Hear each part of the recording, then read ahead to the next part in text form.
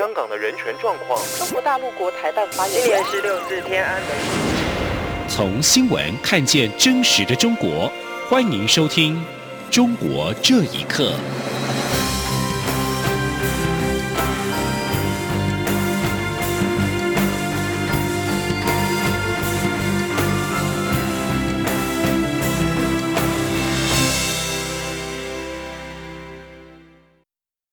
各位好，欢迎收听《中国这一刻》。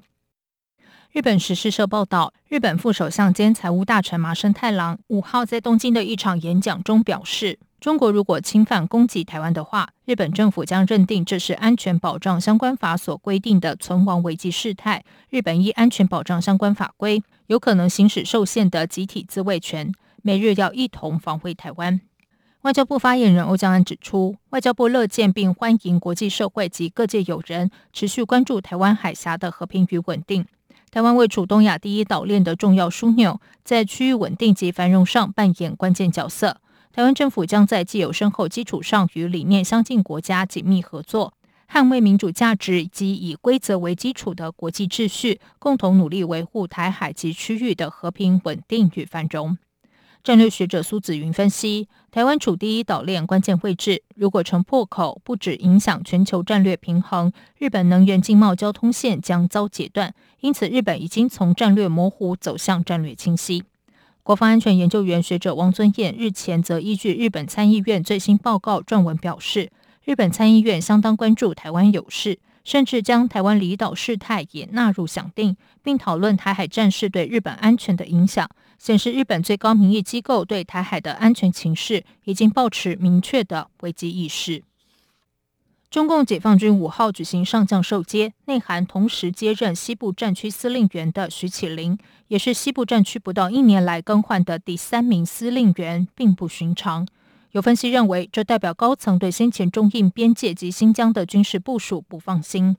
综合中国媒体报道，中共中央军委5号举行晋升上将授接仪式，王秀斌、徐启林、刘正利、具前生共4人获授接及颁发晋升命令状。新加坡联合早报报道，有关人士认为，共军这一波人事变动多因原任主管届龄退休，属正常调换，唯独西部战区1年内3度更换司令员受到外界注意。根据报道，有关人士分析，共军西区战区1年内3度更换司令员，显示高层对前一阶段中印边境及新疆方向的军事部署并不放心。而同一天，共军前战略支援部队网络系统部司令员具前生升任战略支援部队司令员。分析认为，这显示中共高层高度重视网络战。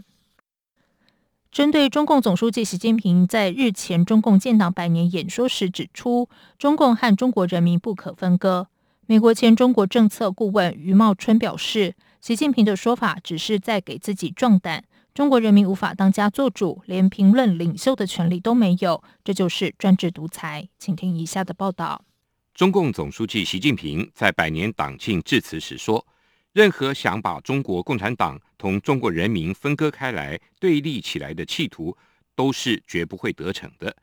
美国前国务卿、中国政策规划首席顾问余茂春5号接受自由亚洲电台采访时表示，中共7·1党庆动用大量警力维稳，代表着习近平说这话没有什么底气。他说，13多亿的中国人民绝不答应习近平这种看法，因为他只不过是自己在那儿给自己壮胆，他没有任何证据可以表明他中国共产党代表中国人民的这个利益。你看他为了开这个庆功大会给自己俩贴金，他是多么的紧张，动用了多少的警力，动用了多少的专政机关，让老百姓这个服服帖帖，不敢乱说乱动。他还在这种情况下来讲，14亿中国人民绝不答应，我觉得这个呢，真的是没有多少人能够相信他。余茂春指出，中华人民共和国是人民无法当家作主的政治机构，老百姓连评论自己国家领袖的权利都没有，这就是专制独裁。不愿透露全名的中国公民张先生说，中共和中国人民的组合是建立在政治合法性之上。如果中国经济出现问题，民生凋敝，又没有办法以民族主义说服大众，中共和中国人民自然就会分开。他认为，即使习近平试图管控言论，强化控制力，但目前中国社会对未来的焦虑感持续的上升。他说，基层社会是无感的，他用了各种各样的方式去动员，但是在整个的国内经济的状况下呀，从这个角度来讲，中产阶级以上的很多人还是很清醒的。整个社会对于中国未来前途的焦虑是明显上升的。张先生进一步表示，前40年中共所有改革的成就建立在和西方对接以及改革开放的基础之上，但是今天整个中国社会的政治改革没有跟上，在香港问题出现后退，外交关系选择和前40年截然不同的道路，给社会带来必然的焦虑。央广新闻整理报道。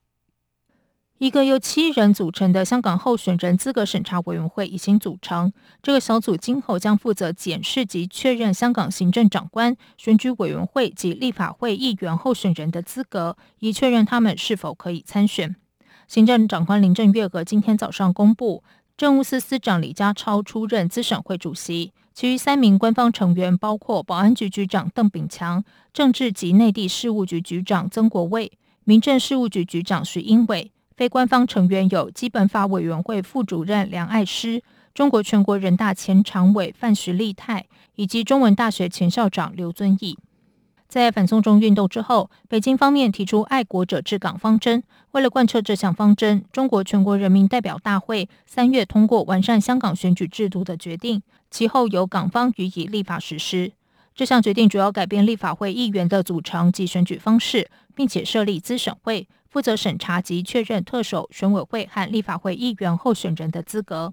换言之，未来香港特首、选委会成员及立法会议员能否参选，需要经过资审会这道门槛。被视为乱中反港的人，相信难以过关。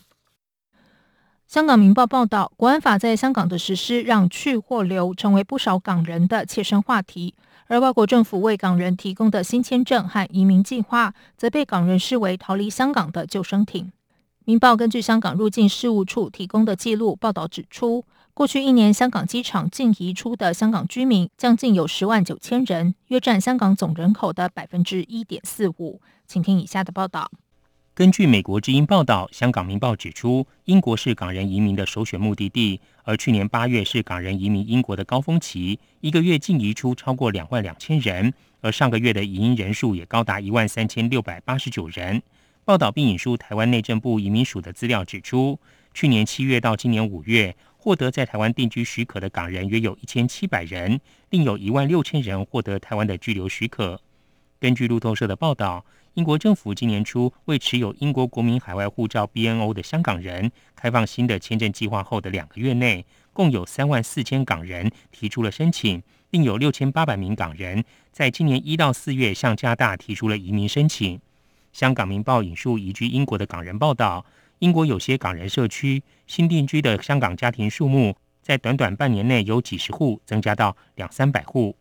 根据路透社的报道，很多早已定居加拿大的香港人以及港人侨团也在联手向逃离香港的同胞提供及时的帮助，包括就业或住宿、法律或心理辅导，甚至驾车带新移民前去购物买菜。在香港主权移交前就移民加拿大的何先生拥有一家烹饪学校，他雇用了一位香港民主派政治人物的前助理做线上业务推广，最近又雇用了一位参加过香港反送中示威抗议活动的港人担任厨房助理。何先生接受路透社访问时表示，我们的价值观一致，我不帮他们，谁会帮他们呢？路透社报道，新移民相互帮助没有什么特别，但很多加拿大人受访时表示，形势其实很紧急，因为他们帮助的很多香港人都担心会因为曾参加过示威游行而被逮捕，可能也承担不起移居海外所需的费用。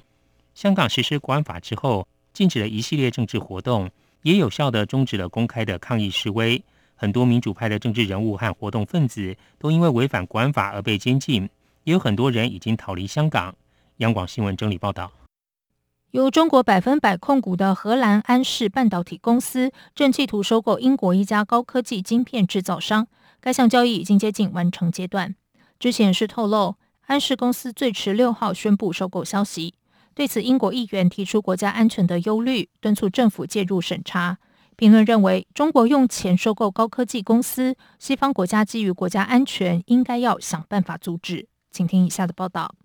由中国文泰科技100%控股的荷兰安氏半导体公司，被传以8700万美元的价格收购了英国最大的晶片制造商纽波特半导体制造厂。该公司上周回复媒体查询时，证实了这项交易谈判正在进行。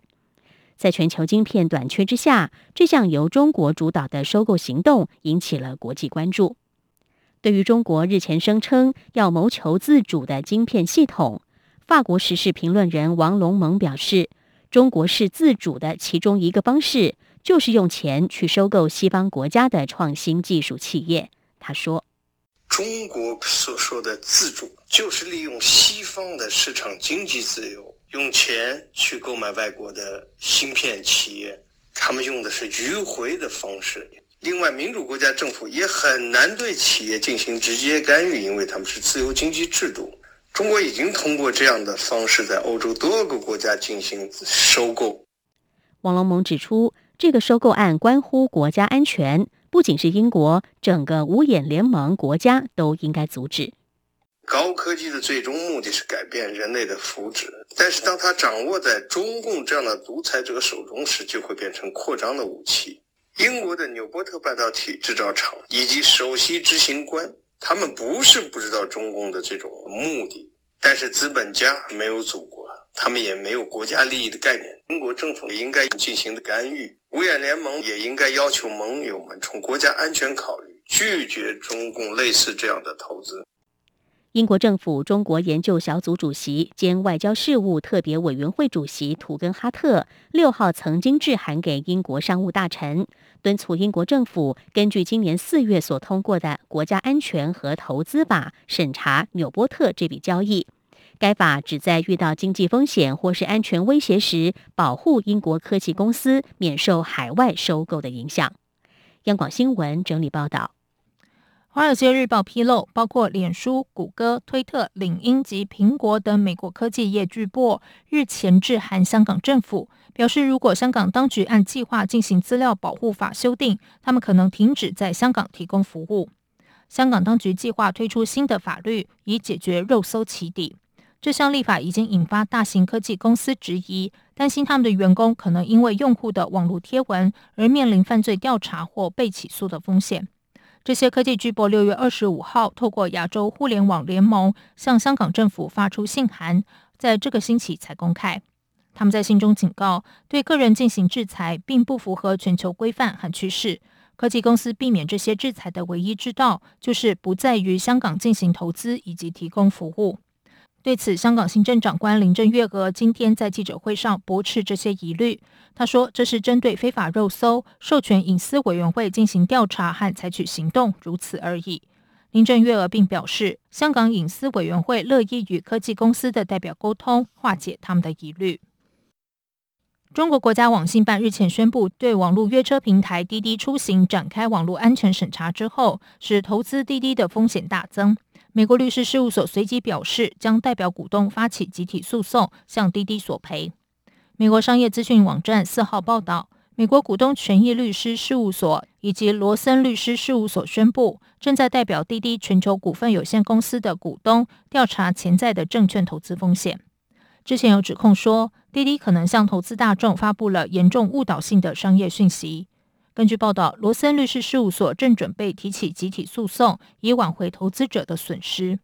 滴滴6月30号在纽约证券交易所挂牌，但上市未及48小时，中国网信办2号宣布对滴滴展开网络安全审查。开盘表现亮眼的滴滴股价应声下跌，一度跌幅10%左右。